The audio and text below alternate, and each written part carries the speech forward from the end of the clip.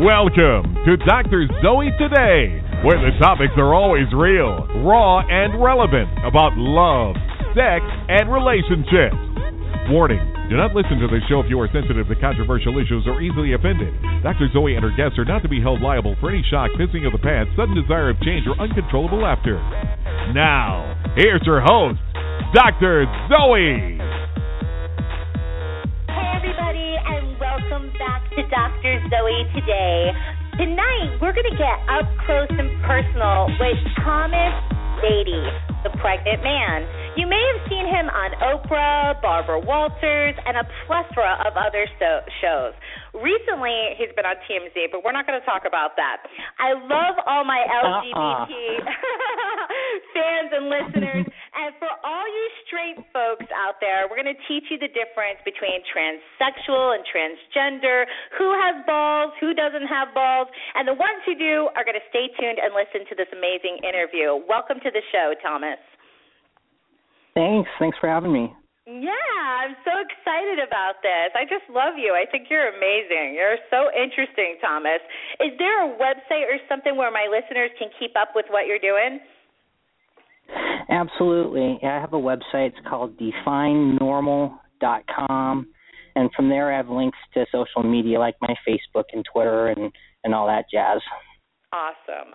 So definenormal.com. Perfect. So we're going to get right into it tonight. You were born in 1974 as a girl named Tracy, correct? I was born as Tracy, yes. Okay.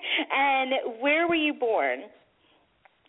I was born in Honolulu, Hawaii, so I was born and raised there on Oahu.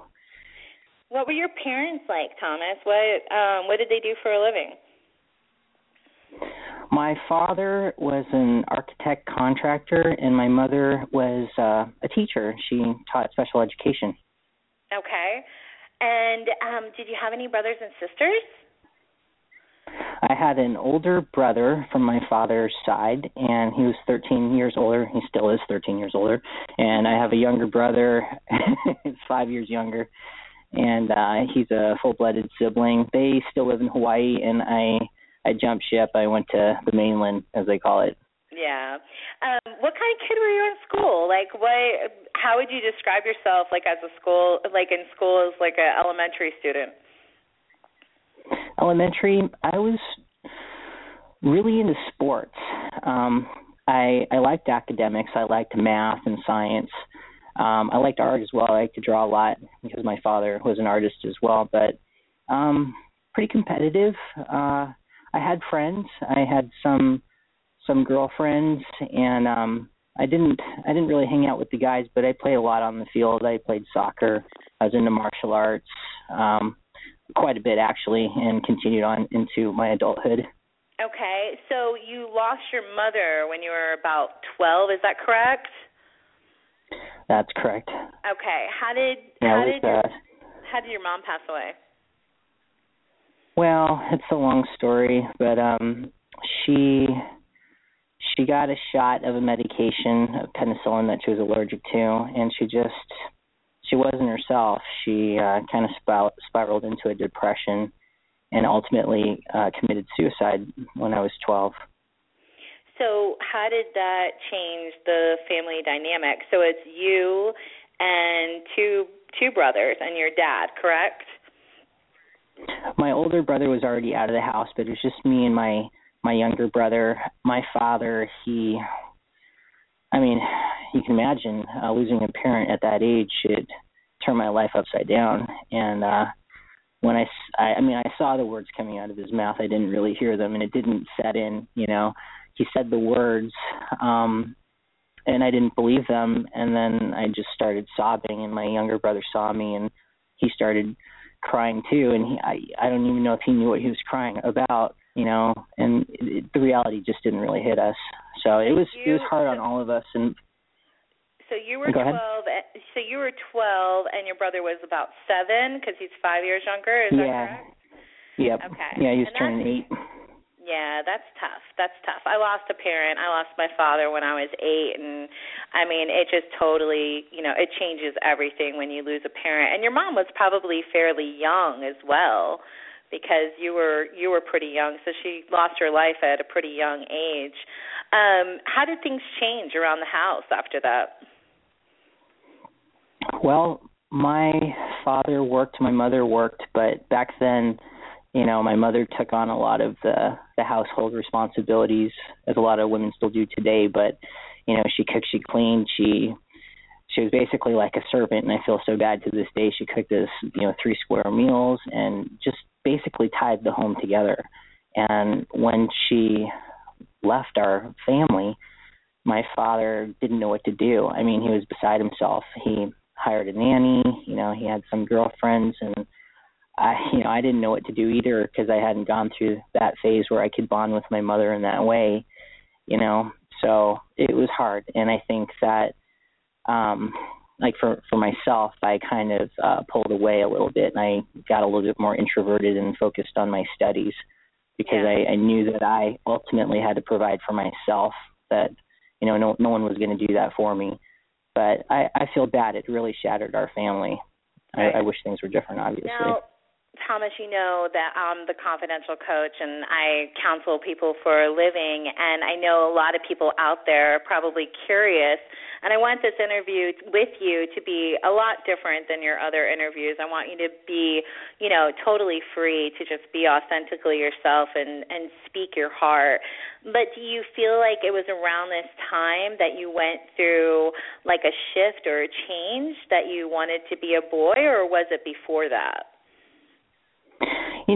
I've thought about this, and no, the two things, people might want to peg that as a reason for a transition, but when my mother was still around, I was such a tomboy, and there was this play that I had that I was a part of in the elementary school, and I tried out for the lead male role and got it. So, that was way prior to my mother committing suicide. Okay. What was your first recollection of thinking, I wish I had a penis? Gosh, it's a weird question, but I'm just, I'm curious. I know that, people are curious, and I don't think that, you've really been able to express yourself or communicate. Yeah. Like, when did you think, you're the first person who well, it was May 7th, 1986 at 7 p.m., I thought to myself. How you remember back, I'm sure when you're a little girl, you go to slumber parties, and you said you had a lot of girlfriends, like friends that were girls. Were you secretly attracted to the girls at the slumber parties? No, I was secretly attracted to my babysitters. Okay. Females, though, right? When you're young, like for me, I didn't think about sex. When I was a kid, I didn't think about parts like that. I mean, I used to run around without my shirt on, just like my brothers and other boys did, and I didn't think twice about it until people started looking at me differently. Like at about 7 and 8, I'd be at the beach or I'd be at a pool, and then people were looking at me like I was missing something. Well, it was my shirt, and then I started to feel self-conscious, and so I started to wear a shirt. And, right about that time, I realized... I have to interrupt you. I was raised by 2 hippies. My parents were total hippies. And I was running around naked on the beach at 7 and 8 without a shirt, too. But, and I want to do it now. You know what I mean? But, so I don't think that's that odd. You know what I mean? It just, depends on how your family is about that kind of stuff. True. You know what I mean? And it depends on if everybody's wearing shirts. Yeah, and we always lived on the water, and we had a house at the Jersey Shore, and trust me, it wasn't like it is now. But I remember being a little kid running around without a shirt all the time when I was 7 and 8. So that's not that's a huge thing. I didn't start getting boobs till I was 11 or 12. But okay, so when did you put a shirt on? When did you start wearing a shirt? I think around that age, probably 7 or 8. I don't know. I don't know. I still like to go topless, so I'm not going to answer that question. Okay. All right, back to you. So you said you were attracted to your babysitters. So females, right? So you're a girl, females, yeah. You're attracted to females. Now, you have said to make your dad happy, you entered into beauty competitions, and you did quite well. Tell me a little bit about that. Well, my father, still to this day, he has ideas of what men should be and what women should be, and he still has a really hard time calling me by my legal name now, Thomas, which has been this way for 13 years. Yeah. But back then, I wanted, what kid doesn't want their parent proud of them? And my father was the only parent that I had left. Right. And, I remember he went off to Asia. He was on a business trip, and he brought back, he was so proud of himself. He went to some flea market or something and brought back tons of leather, vests and skirts and really tight, vinyl stuff. I'm thinking I was grossed out, number one. And how old were you? Like, oh, my God, how old was I? Probably 13. Okay. 13. That might be a different issue. Try this stuff on. You're going to look beautiful in this. Right. No, but he wanted me to look a certain way. He wanted me to catch the perfect guy to take care of me, Mm-hmm. And he didn't realize that I wanted to be that perfect guy to take care of myself, So I felt pressure. I lost my mom. I wanted him to be proud of me, so I gave it a shot. I did I enrolled in a modeling school, and I did a pageant. I did Miss Teen Hawaii USA, and I was a finalist. And I just remember the pressure and how awkward I felt, and it was just so surreal. I can still remember it to this day, walking out on stage and kind of quivering in my heels, and just my face ached for days afterward because I was smiling that plastic smile, and I didn't realize I had muscles in my face there, and they were so sore. It's like when you laugh a lot, and my face hurts after I laugh a lot. Yeah. I'm just like, oh, my gosh. But that's a good hurt. But yours was fake. Yours was forced, so it wasn't a good hurt. Yeah, it was forced. It was fake. Yeah. But I tried it, and, I just realized it wasn't me. That was a costume. I'm far removed from my normal life. I would never dress like that in real life. I didn't own a dress. My mom tried to put me in dresses. Oh, really? And you hated dresses? I hate dresses, too, Mm-hmm. though. I hated dresses.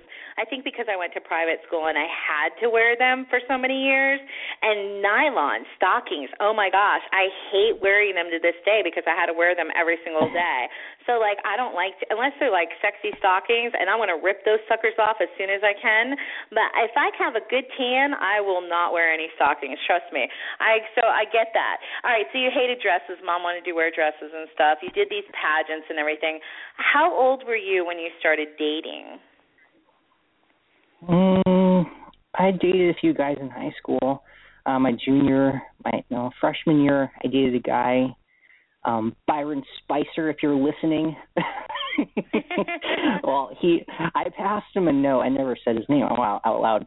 Wow. Anyway, I passed him a note in class. I think we're in history class, and I said, check this box. Do you like me, yes or no? And we're already dating for a couple weeks, and then he checked no, and he sent it back, and I was mortified, and I somehow obtained a carton of little tiny carton of milk and poured it over his head. I was so hurt. Oh, my gosh. I'm so glad you poured the milk over his head, and that's horrible. Yeah. I can't imagine. That's, dramatic as a kid. How dare he? Yeah, how dare he? That's crazy. So traumatizing. You started dating in high school, and when did you lose your virginity? Who was it? Was it with that guy? No. I was actually 17, and I had graduated high school early. I graduated 2 years early. I was in college by that point, and I was taking martial arts, and it was my martial arts instructor. I had been seeing him, and I lost my virginity to him. He was 18 years older than me. He was 35. Wow, he's 35, and you're how old? 17. Wow. Okay. So I'm going to ask you this, and again, I want you to be as candid as you possibly can and as honest as you feel comfortable with. Was there any kind of a sexual abuse in your childhood, or with one of these babysitters, was there any sexual experiences before that? Before you wish. Lost your virginity? With the babysitters? No, sadly, no. No sexual abuse. There's no molestation. No sexual abuse. No molestation. Nope. Okay, because that's really common with all of us. not just Right. anybody, but it's common with everyone. You'd be shocked. Okay, so you're 18 years old, and you lose your virginity to this guy that's 35. How was it? Did you enjoy it? And when you went on to have sex with men for a little while after that, right? Well, I was with this guy for 2.5 years. Okay. He proposed to me. I was supposed to marry him because I thought that's what I was supposed to do. Right. But, and did your dad like him? Yeah. I mean, because he was the guy that was going to take me away, Yeah. I wouldn't be his headache anymore. But, no, it wasn't. I never had butterflies with him as much. I mean, I feel so bad. I wish I did. But it was just rote. I mean, I don't know. Now knowing what it feels like to have the butterflies, it's like night and day. My first girlfriend, I fell in love. I mean, everything that you see in the movies, it's all that hocus pocus stuff. It was magic. Before we get to the girls, when you're with guys and you're having sex with guys, you already... God, you're making it sound like I'm a slut. No.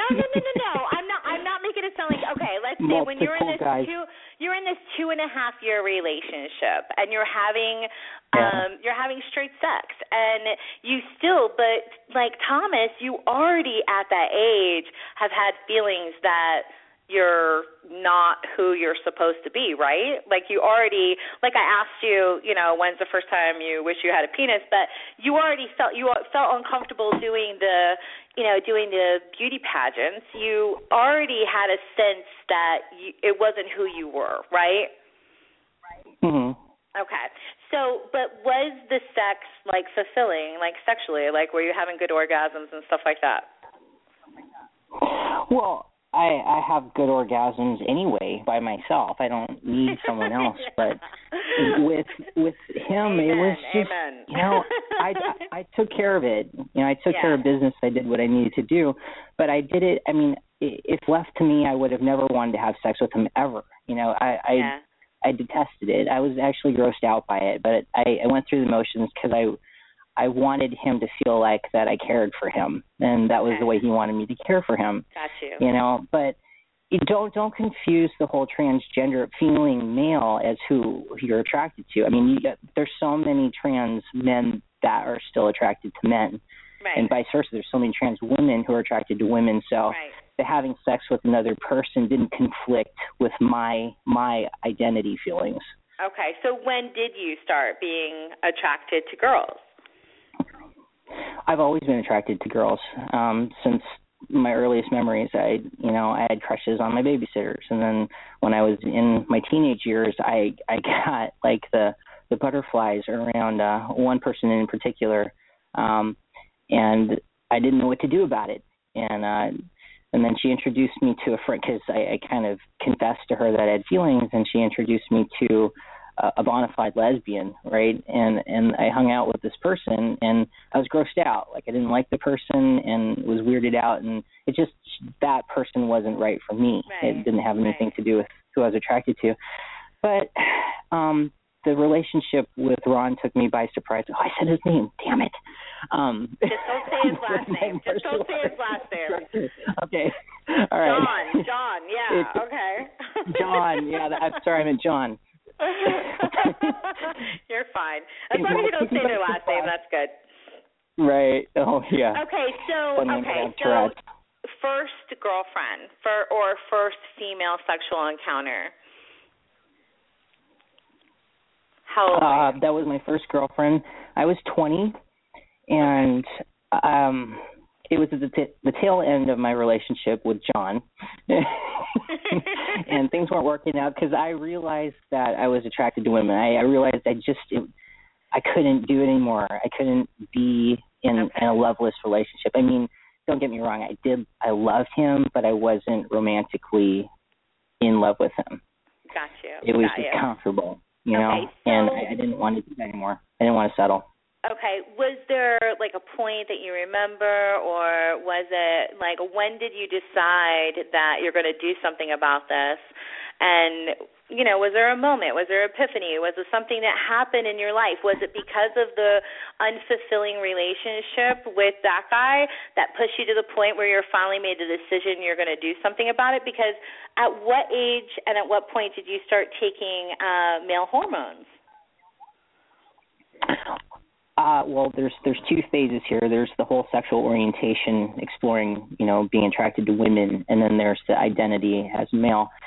For being attracted to women, I realized that that's what I was attracted to. I couldn't pretend anymore, and I wanted to fully realize it, And so in college, there was a support group.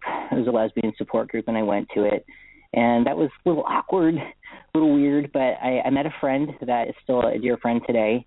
And I ultimately met my first girlfriend, and she's still, she's no longer living anymore, but she was, God, those were feelings that I'll probably never get back again. They were, your first love, and it was super special. How long was that relationship with her? It was 2.5 years. Yeah. And so exploring your sexuality as far as being attracted to females, and then how do you phase into, I want to become a man? Well, I was still in college, and I was with my girlfriend, Christine, and I told her how I felt. I was talking about things like, I don't want these boobs anymore. I want to have them surgically removed. I want to start taking male hormones. I want to transition. And those are just like really clinical words for her. And she had fallen in love with a woman. Yeah. And she didn't know how that was going to leave our relationship. Like, and what would I look like? Who would I become? Would I still be the same person? Right. And she was really afraid. And I understood her fears, but I was just driven to this. Just like being attracted to women and needing to find that out for myself and explore that. There was no question for me. I as soon as I could afford it, I marched in and I had that surgery, and it was the best decision I've ever made in my life. Okay, but I never second guessed it. The male hormones were first, though, right? Right. Like I started that in the late 90s. Okay. Mm-hmm. Tell my listeners, what kind of changes does your body go through when you start taking male hormones? Everything. You become an asshole. So, the testosterone, you feel more aggressive, seriously, because there's so many people listening, Thomas, that this will help. So you're female at this point, you start taking the male hormones. What are some of the things that someone could expect if they were to do that? Well, for me, within the first 3 months or so, I started to grow, sparse little hairs were popping out of my chin and stuff, and they looked ridiculous. But I was so proud of them, and I'm half Asian, so I'm not blessed with a whole lot of facial hair, so it looked ridiculous for a really long period of time. But, yeah, those changes. Your skin's going to change. You're going to grow hair, thicker hair, more hair on your legs and your arms and places you don't expect, like your toes and your knuckles and possibly even your ears, though in college my geneticist said, my genetics instructor said there's no way. It's on the Y chromosome. But I have ear hair now. Everything changes. Your voice starts to change. I have an Adam's apple. I guess my shoulders got broader. The muscle on the body, I was working out at the same time, and I quickly put on muscle, really quick. I put on 50 pounds in a summer. Okay. So, all right. So then you got your breast removed. How old were you when you had the breast removed? I was 20. God, you have to make me. I'm doing math right now. I don't know. I was 24. Early 20s? Yeah, okay. Early 20s. All right. Yep. And so what was that? You just had a mastectomy? How does that work? You just went in and said, I want my breast removed. I saw a surgeon who specializes in that, Dr. Brownstein. He no longer practices anymore, but that was in San Francisco, and it's called chest reconstruction. Okay. It's basically a double mastectomy, but they contour the chest to look more masculine, and as far as the nipples go, they they take off the nipples, they reshape the nipples, they graft them back on. So it's a really long surgery. What was your recovery time on that one? It took a long time. I remember I had drainage tubes for a while, and it's really painful moving around. You don't realize how much you use your chest. Yeah. Okay, so at what point do you legally change your name from Tracy to Thomas? I changed all legal documentation within about 6 months. So the surgery was in 2002, and then I was changing. I changed my birth certificate, my driver's license, and then I changed my Social Security index marker to male and my passport. And then in 2003, I got legally married. Okay. So as a man. Speaking of that, you meet someone, you fall in love, and you guys got married. How long did you know her before you got married? I met her when I was young. I was 16, and we worked at the same gym. So I had known her for 8 years. So we got married. So she knew you as a female, and then you're making all these changes, and then you got together, like, during the changes or after, or? It was kind of in the beginning part of the changes. I'd already started transitioning socially. I hadn't done it legally yet. Okay. So people were already referring to me as male when I met her again. So I met her when I was 16. I went off to college. I came back, and in 1998, we got together. Okay, so something that people are really curious about, and I don't think they've asked you, when you guys went on to get married, and was she dating men or women before she got together with you? Both. She was very attractive, and she had a lot of guys after her. And I used to have a crush on her when I was much younger, but I was too young, and I didn't think I had a chance with her ever. But when I re-met her again after coming back for a while, she was in a relationship with a woman. She'd been in that relationship for a couple of years. So technically, I guess she's bisexual, but she prefers men. Okay. So you guys get married, and where did you get married? Hawaii, Honolulu. Okay. And when you decide to have children, why was it decided that you would carry the children? She had a hysterectomy because she had severe endometriosis in her late 20s. Okay. So it was impossible for her to carry. And for me, I still had my internal reproductive organs. Right. And I held on to them for that reason because I knew deep down inside one day I wanted to have biological children. Okay, so you still have the female reproductive organs, no breast, and you're taking male hormones, and then obviously the children were artificially inseminated. So when you guys go to the sperm bank to pick out a donor, like what were you guys looking for? Were you picking certain features? And I'm sure you probably had to stop taking the male hormones too, right? Yeah, I'd been off of them for a year and a half or so. But a lot of that also had to do with the fact that we couldn't find a physician to help treat me because we'd been turned away so many times because doctors felt really uncomfortable working with me. Okay. So that's the sad part and the unethical part. But in finding a sperm bank, it was one out of California, and they had an online database where we could search profiles. And everyone involved with that had a college education, so, intelligence was important to us. And we wanted the children to look like it could be our child together.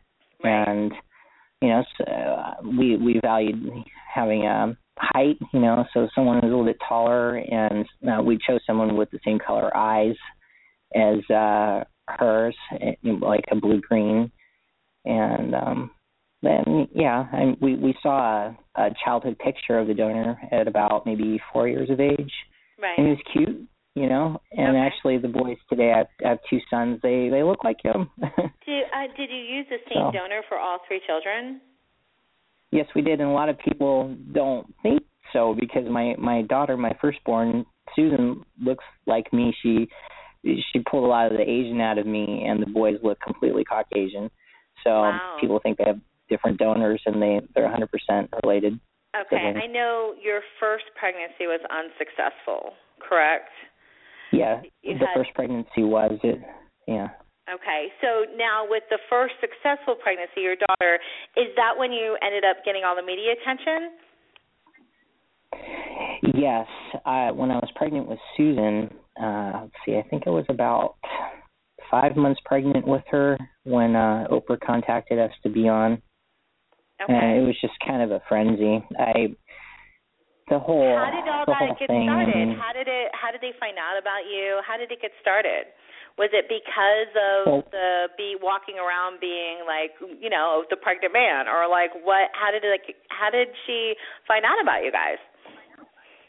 Well, what happened was I had a first pregnancy that was unsuccessful, right? But not before going to an emergency in our small town. I had an ectopic pregnancy, and it lasted a while where I had to go back and forth, and the doctor said that I looked like I was pregnant with triplets, and, you know, I had to take a chemotherapy medication to terminate the pregnancy and then have an emergency surgery and have my right fallopian tube removed along with the pregnancy, and it was pretty bad and emotional. And we tried again months later, and going through that, I mean, people in our small town they already knew, like the receptionist boyfriend knew, and then it was getting back to us. I'm like, oh no, you know, this could get out of control. And meanwhile, we're dealing with questions that we have, like, how are we going to do this legally? You know, I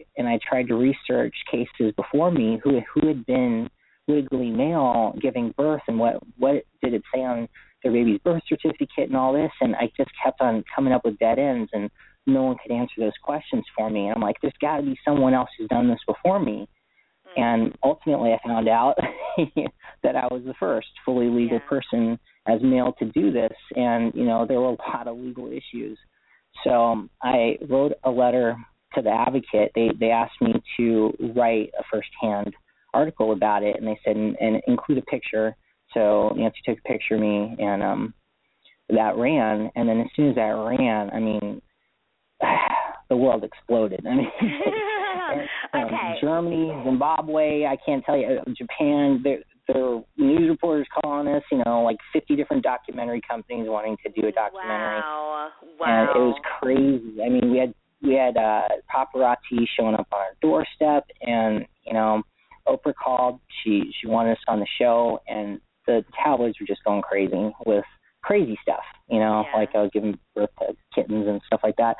So I went on Oprah because I wanted to set the record straight and, you know, say that, hey, you know, just because I'm transgender and identify as male, there's nothing wrong with having your own biological child.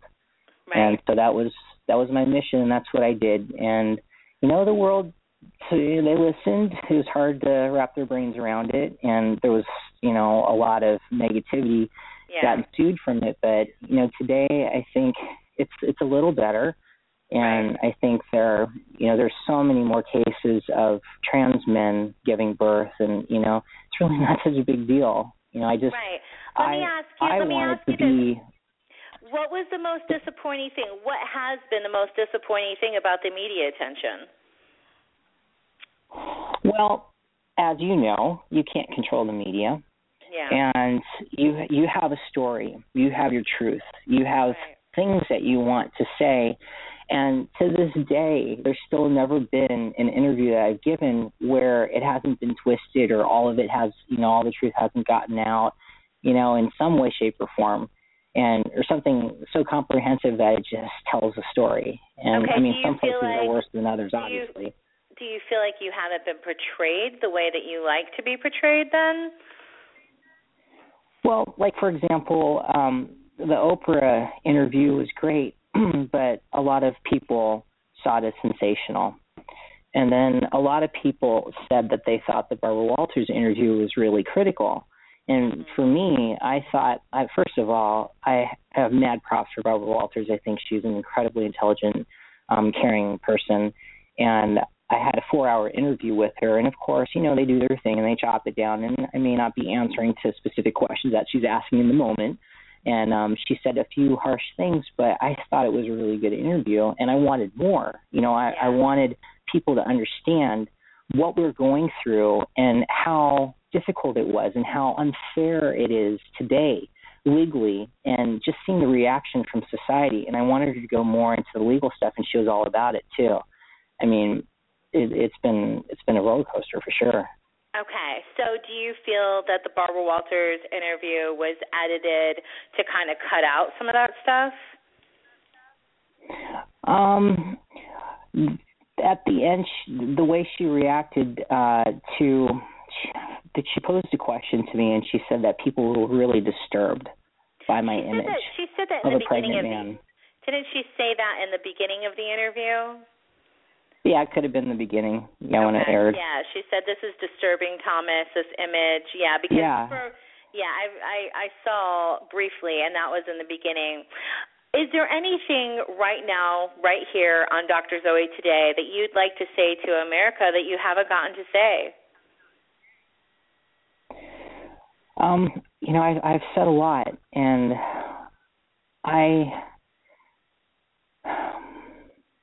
I feel better, you know, about society in general. Like before, when my story first came out, I think out of the support group that I had, maybe 0.0000001% of the population understood this issue. You know, being a transgender person or identifying as male and giving birth. And today, you know, maybe it's 10 times better, so maybe 0.00001 instead of 6 zeros, it's 5 zeros, right? Yeah. So there's some small changes in acceptance, and I guess I'm just a little frustrated by the lack of acceptance still today. Right. I mean, once in a while I go on to the tabloid sites, and there'll be an article about someone transgender in the media, and there's always the onslaught of that's a she, you know, or just blatant disrespect for people. And you know, you think living in 2015 that people would catch up with the times and really respect people, and it's just, I guess we're not there yet. And you know, well, let me tell you, Thomas, to make you feel better, doing this show about love, sex, and relationships, I mean, it is very controversial. And I think in even other countries, I interviewed people from Australia and things like that. And, you know, I think even in other countries, it's a lot more advanced. You know, people are more open-minded. But I think that you're right. It's just like with anything, with racism, with, you know, accepting people's sexual preferences. And then this is like another jump, you know what I mean? Transgender, transsexual, that's all confusing to people. So right now, I just want you to explain to my listeners, what is the difference between transsexual and transgender? Tomato. No. Well, technically, transsexual is when you have surgeries. Right. So you actually go through the medical transitioning, and transgender is just I hate to use this term, but they call it an umbrella term for the whole gamut. So you don't have to have had hormones. You don't have to have had surgery. You just simply identify as the sex of your choosing. And you know, I've read lots of debates about what I am. You know, no, he's not really transsexual because no true transsexual would want to give birth. He's transgender. You know, I'm transsexual. I've had the surgeries. You know, I'm fully the sex of my choosing. I'm fully male. So yeah, I'm a transsexual, but also, you know, transgender because it's under that umbrella. Okay, something I want to touch on is there's a 10-foot marble statue of you in London. I mean, oh my gosh, OMG, 10-foot marble statue. Thomas, you know, as the pregnant man, quote unquote, when did this come about? How did it come about? Just briefly tell me, and which pregnancy was that? Was that the first pregnancy or was it after that?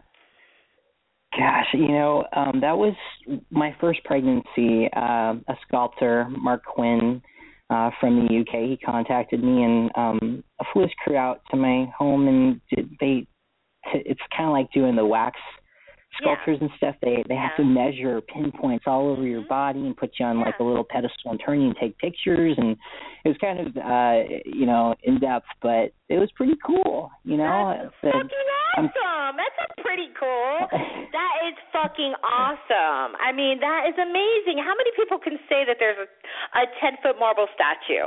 I mean, come on. That is like, I mean, it's awesome, Thomas. That's so cool. And it's very cool. Okay, so moving on. 2012, you decided to have the lower surgery to complete your metamorphosis as a man. Describe the surgery a little bit. How does it take place? I mean, basically you have a penis now. Does it get hard through arousal, or is there a little pump? Do you have balls? Like, what? Talk to me. Wow. No, seriously, this is very raw. I want you to just, this is what people want to know. Like, what is the surgery like? What is, how does this work? Describe it.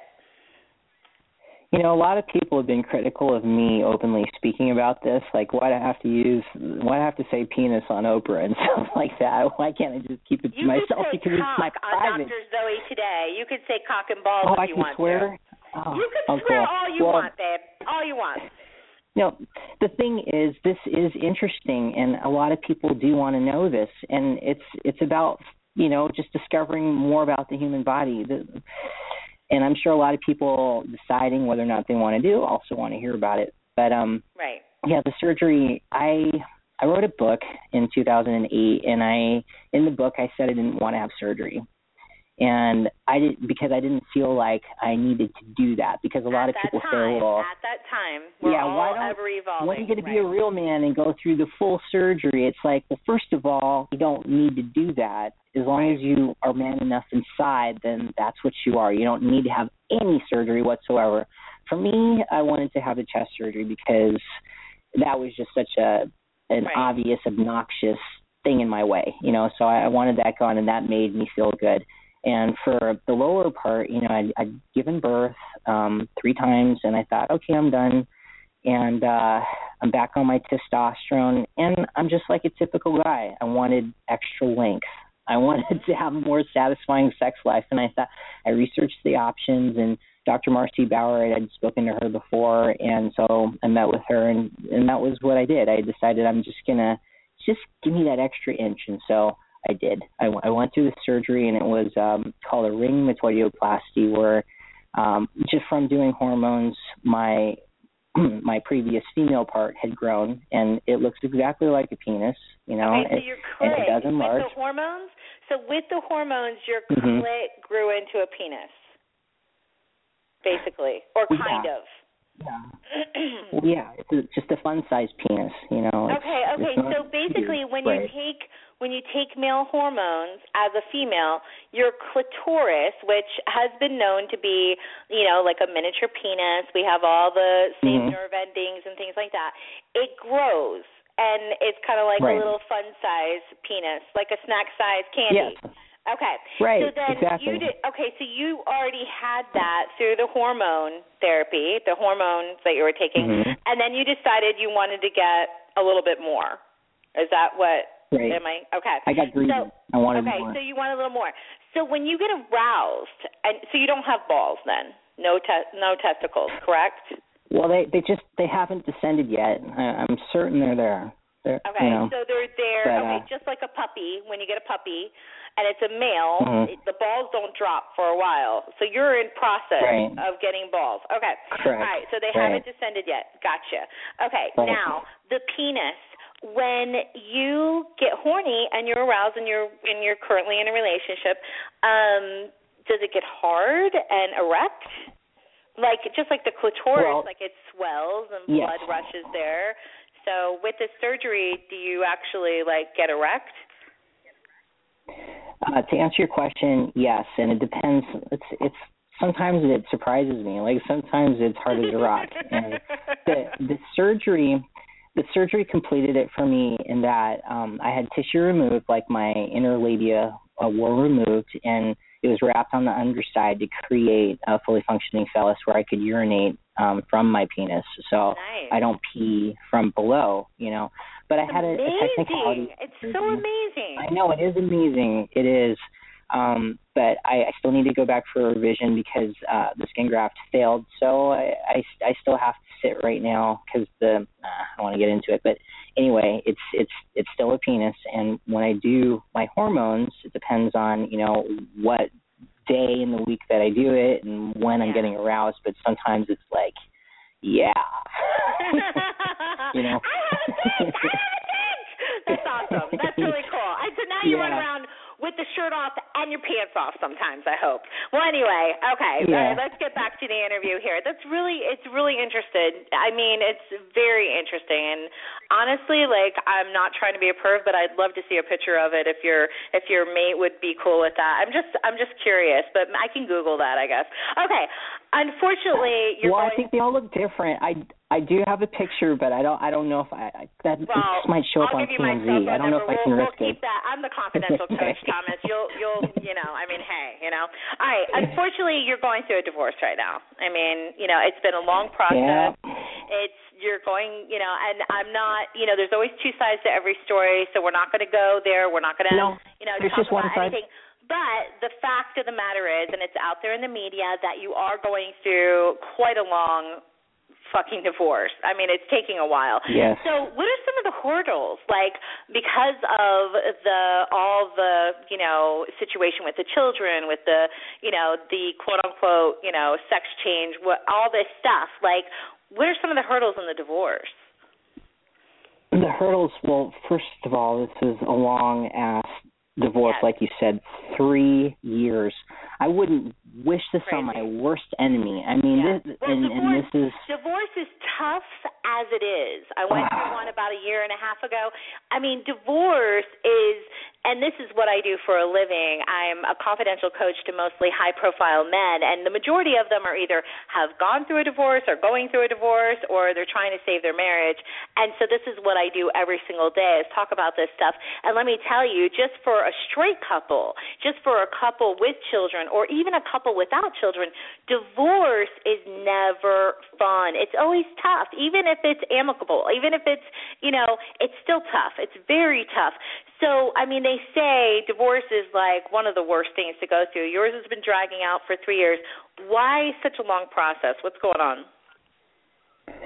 Well, okay, well, mine's different because we were going through a normal divorce just like anyone else, and partway through the process, the judge realized who he had before him, me. And I popped up on his Yahoo page, and it's like, oh, well, I'm a bigot, so I'm going to say you can't get a divorce, not in my court, Yeah. So basically that's what happened. He kicked it out. He said, this is a same-sex marriage, and my attorney said, oh, no, it's not. And so we fought it, and then he ruled and said, I'm not going to see it. My attorneys appealed. It went to a higher court, the Court of Appeals, and then a 3-judge panel ruled on it, spanked the lower court judge, and said, no, you're going to see it through. So otherwise, it would have gone to the Supreme Court. It was an issue of constitutionality, right to procreate. And this judge was basically saying that I needed to be sterilized, in order to transition, since I didn't, and I had kids, and it was just pretty messed up. So it's back now to a lower court, so they have to issue the divorce. But what's stopping it right now is the process took so long, the appeal took so long. And Nancy has the paperwork. She can sign it. I could be divorced tomorrow, but she's fighting for alimony. So it's just this painstaking process of constantly sending in, I ate a Red Robin. Here's the receipt. Oh, here's my bank statements. Here's everything. And the thing is, I just don't have the millions of dollars that she wants from me. I'm going to stop you. I don't want you to get into too many details. For your own protection. Okay. I do want to say this, though, and I have balls, but they're invisible. It's not that they're stuck up and they're not descended. It's not that I have them, but I do have balls. They're just invisible. I don't know. I was born with them. I'm going to ask you this question, and I want you to be as honest as possible, and I appreciate you being so candid with me. You're amazing. So you have an attorney that takes on your divorce case pro bono because of your popularity in the media, of course, and who you are, which is an awesome thing. And I'm sure you're very thankful and grateful for that. But very much. I'm sure you are. But my question to you is this, and I want you to dig deep and just be honest with me. Do you think it's being drug out for reasons other than legal reasons? Is it to make it an interesting story? Is it to get more press? That kind of stuff? From me? Right. I mean, do you You're think... asking why is it taking so long? Let me season it with this. Okay, so you have an attorney. Whenever there's a high-profile case, right, I have tons of NFL players as clients. I have tons of entertainment clients, multi-platinum artists.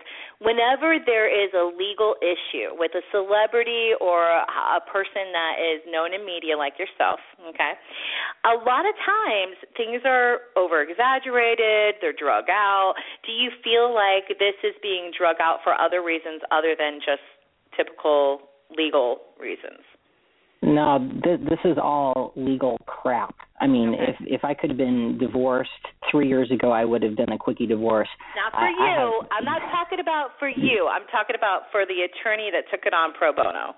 Oh, no. I mean, the court is doing it at their own pace, and this was all spurred on by the court making this decision, and, they're the ones that caused all this conflict. I mean, I've been accused of staging my own divorce to get media. I mean, that just pisses me off.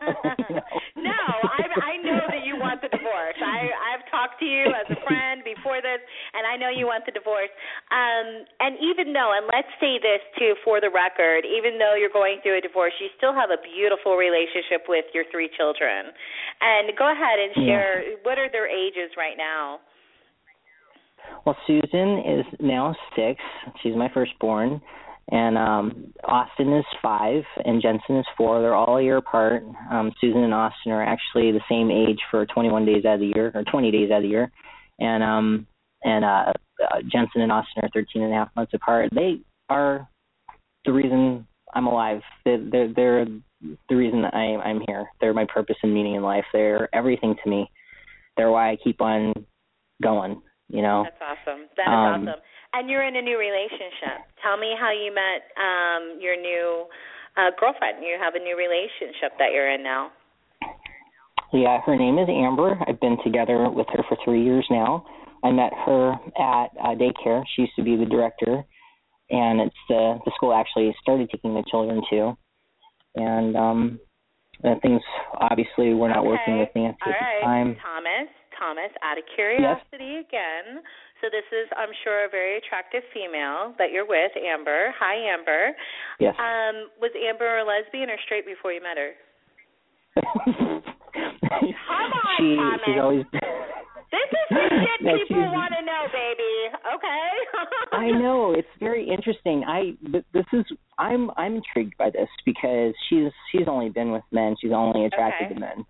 Okay, and awesome. Well, that says a lot about you. That says a lot about you. I didn't think. I had a crush on her. I was attracted to her. There's something about her I just gravitated toward. I just wanted to be around her.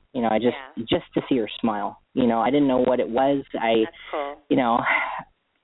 I moved it to a different level, but the relationship is so beautiful. Happy.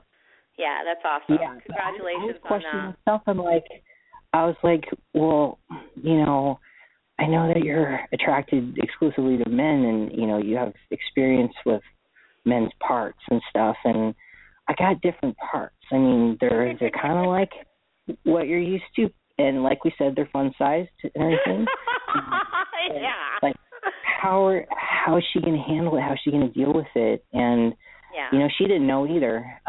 She might have thought for maybe 15 minutes about it, but she wanted to take a chance on me because she was attracted to me as a person. Yeah. And that's awesome. And I'm her man, Yeah, and when you're authentically yourself, you're going to attract, something authentic. I think when, and everyone has their argument, oh, well, this isn't real, this isn't whatever. And you know that I'm also friends with Justin Jedlicka, and Justin Jedlicka is basically like a high percentage of plastic. But you know what? He's so himself. And I think when you're authentically yourself, no matter what it is, you're going to attract authentic people. And I love that you're being so I really appreciate you being so raw with me and just being so open with me. I've said it to you before, Thomas, and I'll say it again. You're like a unicorn of a human. You're a rarity. a pregnant unicorn. You're very rare, and you've used your life experiences to help others, which is huge because I believe all of us have a purpose in life to do that and to use our own personal experiences to really make a difference in other people's lives. And, you've been an advocate for the LGBT community. You've been an author. You're a public speaker. Is this where you see your future headed? Is that you're going to pursue more of those types of things? I would love to continue doing that, just being visible, because I think that is so important. Today, unfortunately, trans people are still very misunderstood. Years ago, not many people were exposed to the topic, let alone knew someone trans. So I think the media is changing. You see a lot of people coming forward with their personal stories. And as far as my situation goes, the idea of trans people reproducing has really thrown a lot of people for a loop. Right. I gave birth 7 years ago, but, it was a big shocker then. But today, many trans people themselves are realizing, hey, wait a second, I can be the person I want to be in this life and have a family too.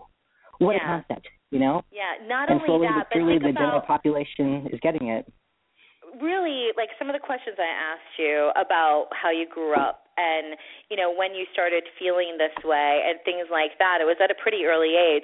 There's a lot of, there's a lot of people out there that your story can really, truly make a difference. And, I applaud you for what you're doing. And I look forward to that. I look forward to hearing more about, where you're headed. And I just think it's awesome, Thomas. I think it's really awesome. And I think that all of these things you've been through, if you can inspire and evoke change in other people's lives with it, I think you can make a huge impact on the world. We're going to take a quick commercial break, and when we come back, we're going to answer your questions with Thomas, the pregnant man.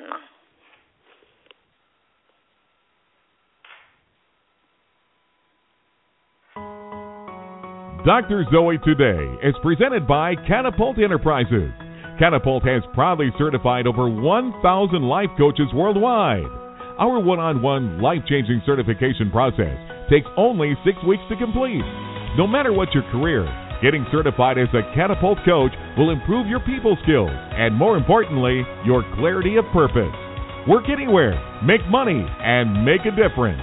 Visit catapultent.com for more information. That's catapultent.com or call 1-844-LIVE-VIP today. That's 1-844-LIVE-VIP.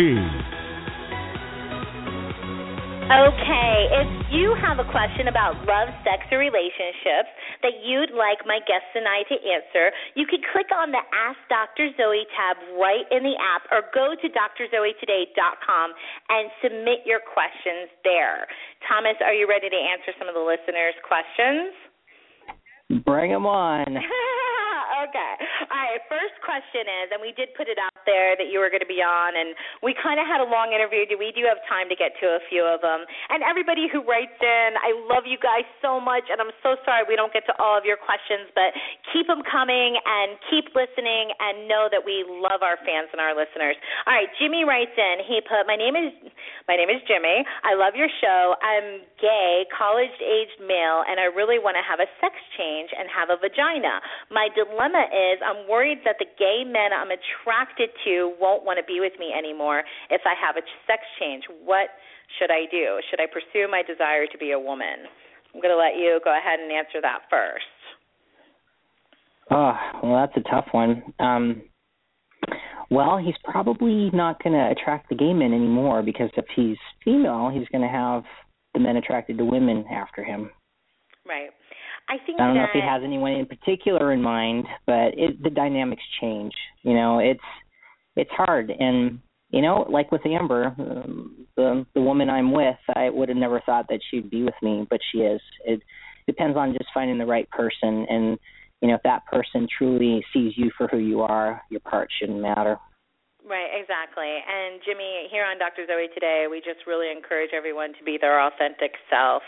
So I say go with what you feel is authentically you. Okay, Misty wrote in. Misty, my best friend recently confided to me that she's gay.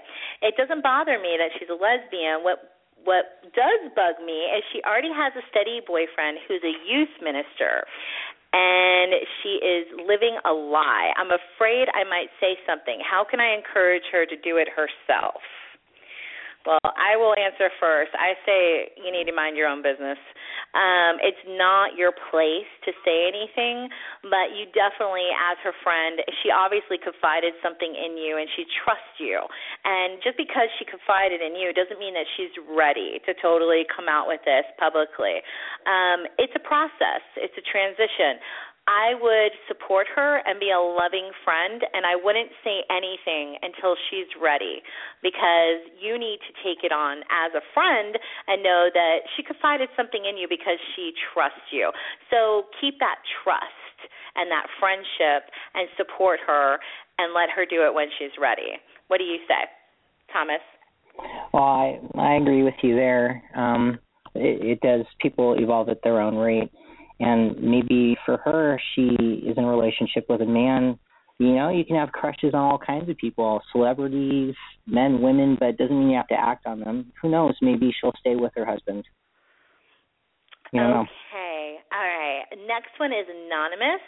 I'm curious how Thomas changed all his legal documents to male when he had a vagina. What's not to prevent a masculine-looking lesbian from doing the same? Nothing. If you identify as male, you have to. Every state has their own requirements for sex change, a legal sex change, and very few to none of them have a requirement to have lower surgery. They have an unspecified surgery to transition. Some of them. Some places you don't need to have any surgery or hormone therapy at all. So it's, the different states need to kind of meet up. And I don't know, someday it's going to be, the same for everywhere. But for me in Hawaii, I had chest surgery, which was an unspecified surgery, and had hormone treatment and was seeing a therapist. So that's what was necessary for me to do the legal change. Cool. That's interesting. Thanks for answering that. And also the sterilization issue, there's no place that says you need to be sterilized. That's interesting as well. Renee writes in and says, my husband and I have been married for 4 years. I found out through a friend that he's been going to drag clubs when he says he's working late. I've already confronted him about it, and apparently it goes much deeper. Not only is he attracted to men, but he feels more comfortable as a woman. I'm so upset. How should I handle this? What do you say, Thomas? Well, there needs to be more truth and honesty in the relationship. They need to be talking things through, obviously. Right. You can't have a solid foundation without being up and honest. Right, exactly. Communication is always key, and obviously, if you didn't pick up on any of this, which would be very surprising, especially as a woman, Renee, that you didn't sense that something was off or different.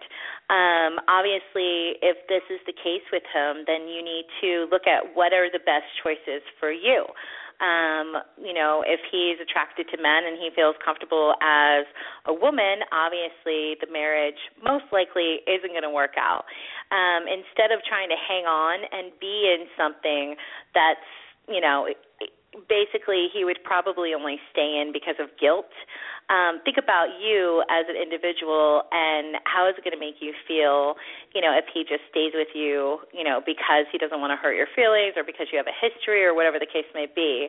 The best thing for you to do is to get, some kind of counsel or encouragement or support and move on and be with someone who is going to love you for you and be friends with him and encourage him. And, there's no reason for it to be ugly. It's, just him, again, being encouraged to live who he is and for you to live who you are as well and be with, if it's a straight man that you want, then you need to move on.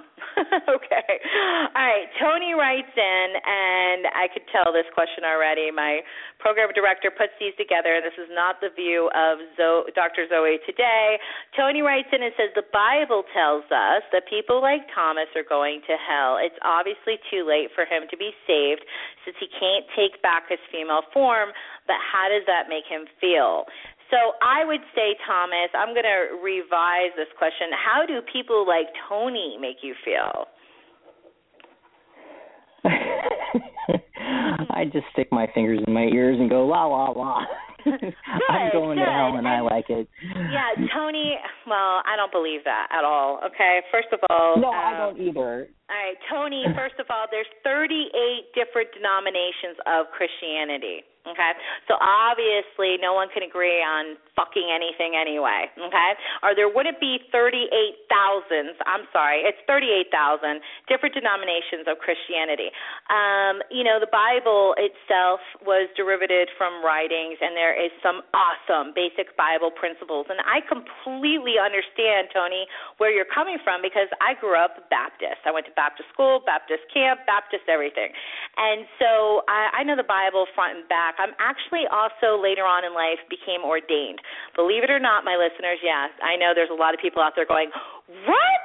Anyway, listen, Tony, God is love. God is energy. And to judge other people that God has created is such a sin. It's about love. It's about acceptance. And it's time to evolve. It's time to look at the facts. Religion was formed to control the masses, and it hasn't done a good job because a lot of religious people are the most, messed up people out there. So I would say look at where your religion comes from. Look at the fact that there's an Apocrypha Bible, books of the Bible that were taken out of the Bible. Look at the translation being lost between the Greek and the Hebrew of the Bible. Look at the things like that. Study world religions and get a little bit evolved. Okay, Anonymous writes in, how much did it cost for Thomas to have lower surgery, and what was the recovery time like? Oh, boy. It costs quite a bit. It's, can be $10,000-$20,000 for surgery like that. The recovery time is insane. It's thinking about the experience of pregnancy and birth being like the worst in the entire world in human experience. I mean, it is the worst in the entire world in human experience. The surgery is a second. I want to say it's above that, but it's not. Giving birth is definitely worse. It was hell. I mean, it was, oh my God. I was in recovery for 10 days in a hotel room by myself, and for months I couldn't walk. It throbbed. Wow. I mean, you feel your heartbeat in between your legs, and every neuron and nerve is on fire. I mean, it was terrible. It was torture. And I'm going to have to go through it again. How long did it take before you felt better, though? I would say probably 3 months. Wow. I could walk fine. Let me ask you a question. I did have let me ask you a question for Anonymous. Do you feel like it was worth it? Well, yes. I'm not completely satisfied with the result. I think once I have the revision, I'll feel better about it. But, it was a decision that I made. So the revision that you want to have, is it like on what would be like this bottom area, or is it actually on the penis area? Is it like that you want a bigger penis? Or no, it's the underside. The skin graft failed, so it's kind of cut maybe about 1.5 centimeters. So when I pee, it doesn't go straight out. It goes, kind of down. Yeah, gotcha. Yeah. Is it the same when you ejaculate? Does it come out? Well, I don't ejaculate. I don't have sperm, although I might have one time. I don't know. It was that good. Well, hey, I mean, I squirt sometimes. Females have some females squirt. Not all of us, but some of us do. Okay, right.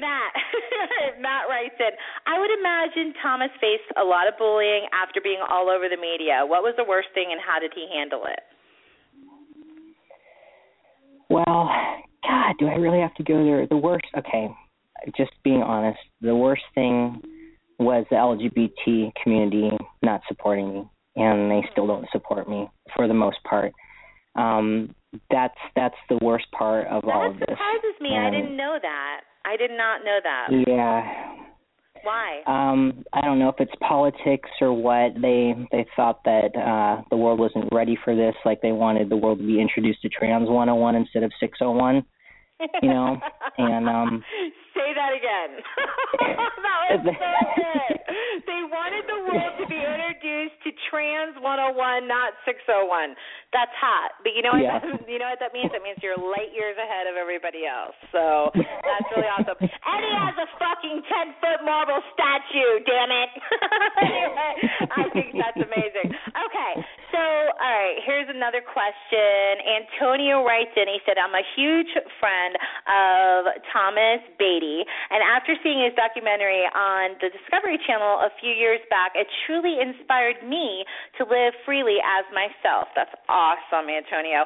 No matter what the ridicule, I continue to follow the latest updates on his life, and I can't wait to hear his interview with you. My only question is, in recent media, it seems like something has changed. Is Thomas going through something we don't know about, and what are his plans for the future? Okay, so I know what he's talking about. You know what he's talking about, and I know that you can't talk about it. Yeah, and you can't talk about it, but I can, and I'm not going to say too much, but I will say this. Antonio, what's going on in what the media portrays is pretty much bullshit. So you have to wait and hear the outcome, but I have total faith that, you know, that things are going to turn out good. And the person that you saw in that documentary and the person that you've been following is still the same person. You can't believe everything you hear in the media, and you already know that, Antonio. So I would just say that. As far as what's next for you, he's asking, what are your future plans? Well, future plan, get divorced. Still, that's what's on my plate. But just move on with my life. I can't wait. I've proposed to Amber. I'm going to marry this woman, and we're going to have a nice wedding, and you know, just have a happy life. Raise these kids to be good people, and I want to continue to speak publicly because I feel the importance of the visibility. You know, and just have a happy life. That's it. Awesome. I really think you're going to make a difference in a lot of people's lives, and I want to thank you so much for being on Dr. Zoe today. And before we let you go, tell my listeners again where they can keep up with you, Thomas. All right. Well, you can keep up with me on DefineNormal.com. From there, I have links to my social media like Facebook and Twitter.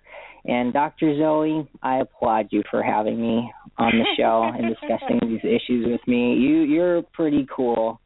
You're pretty cool. You know, I agreed to do the show because you're so freaking cool. I like so freaking cool better than pretty cool. Thank you, Thomas.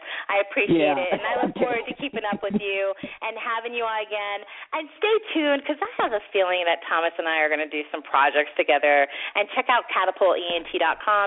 Catapult Enterprises, my company, sponsors the show. And I have a list of celebrity coaches. Thomas, I really want you to join my team on Catapult Enterprises one day. So we'll talk about that later. But tune in next time for real, raw, relevant information about love, sex, and relationships.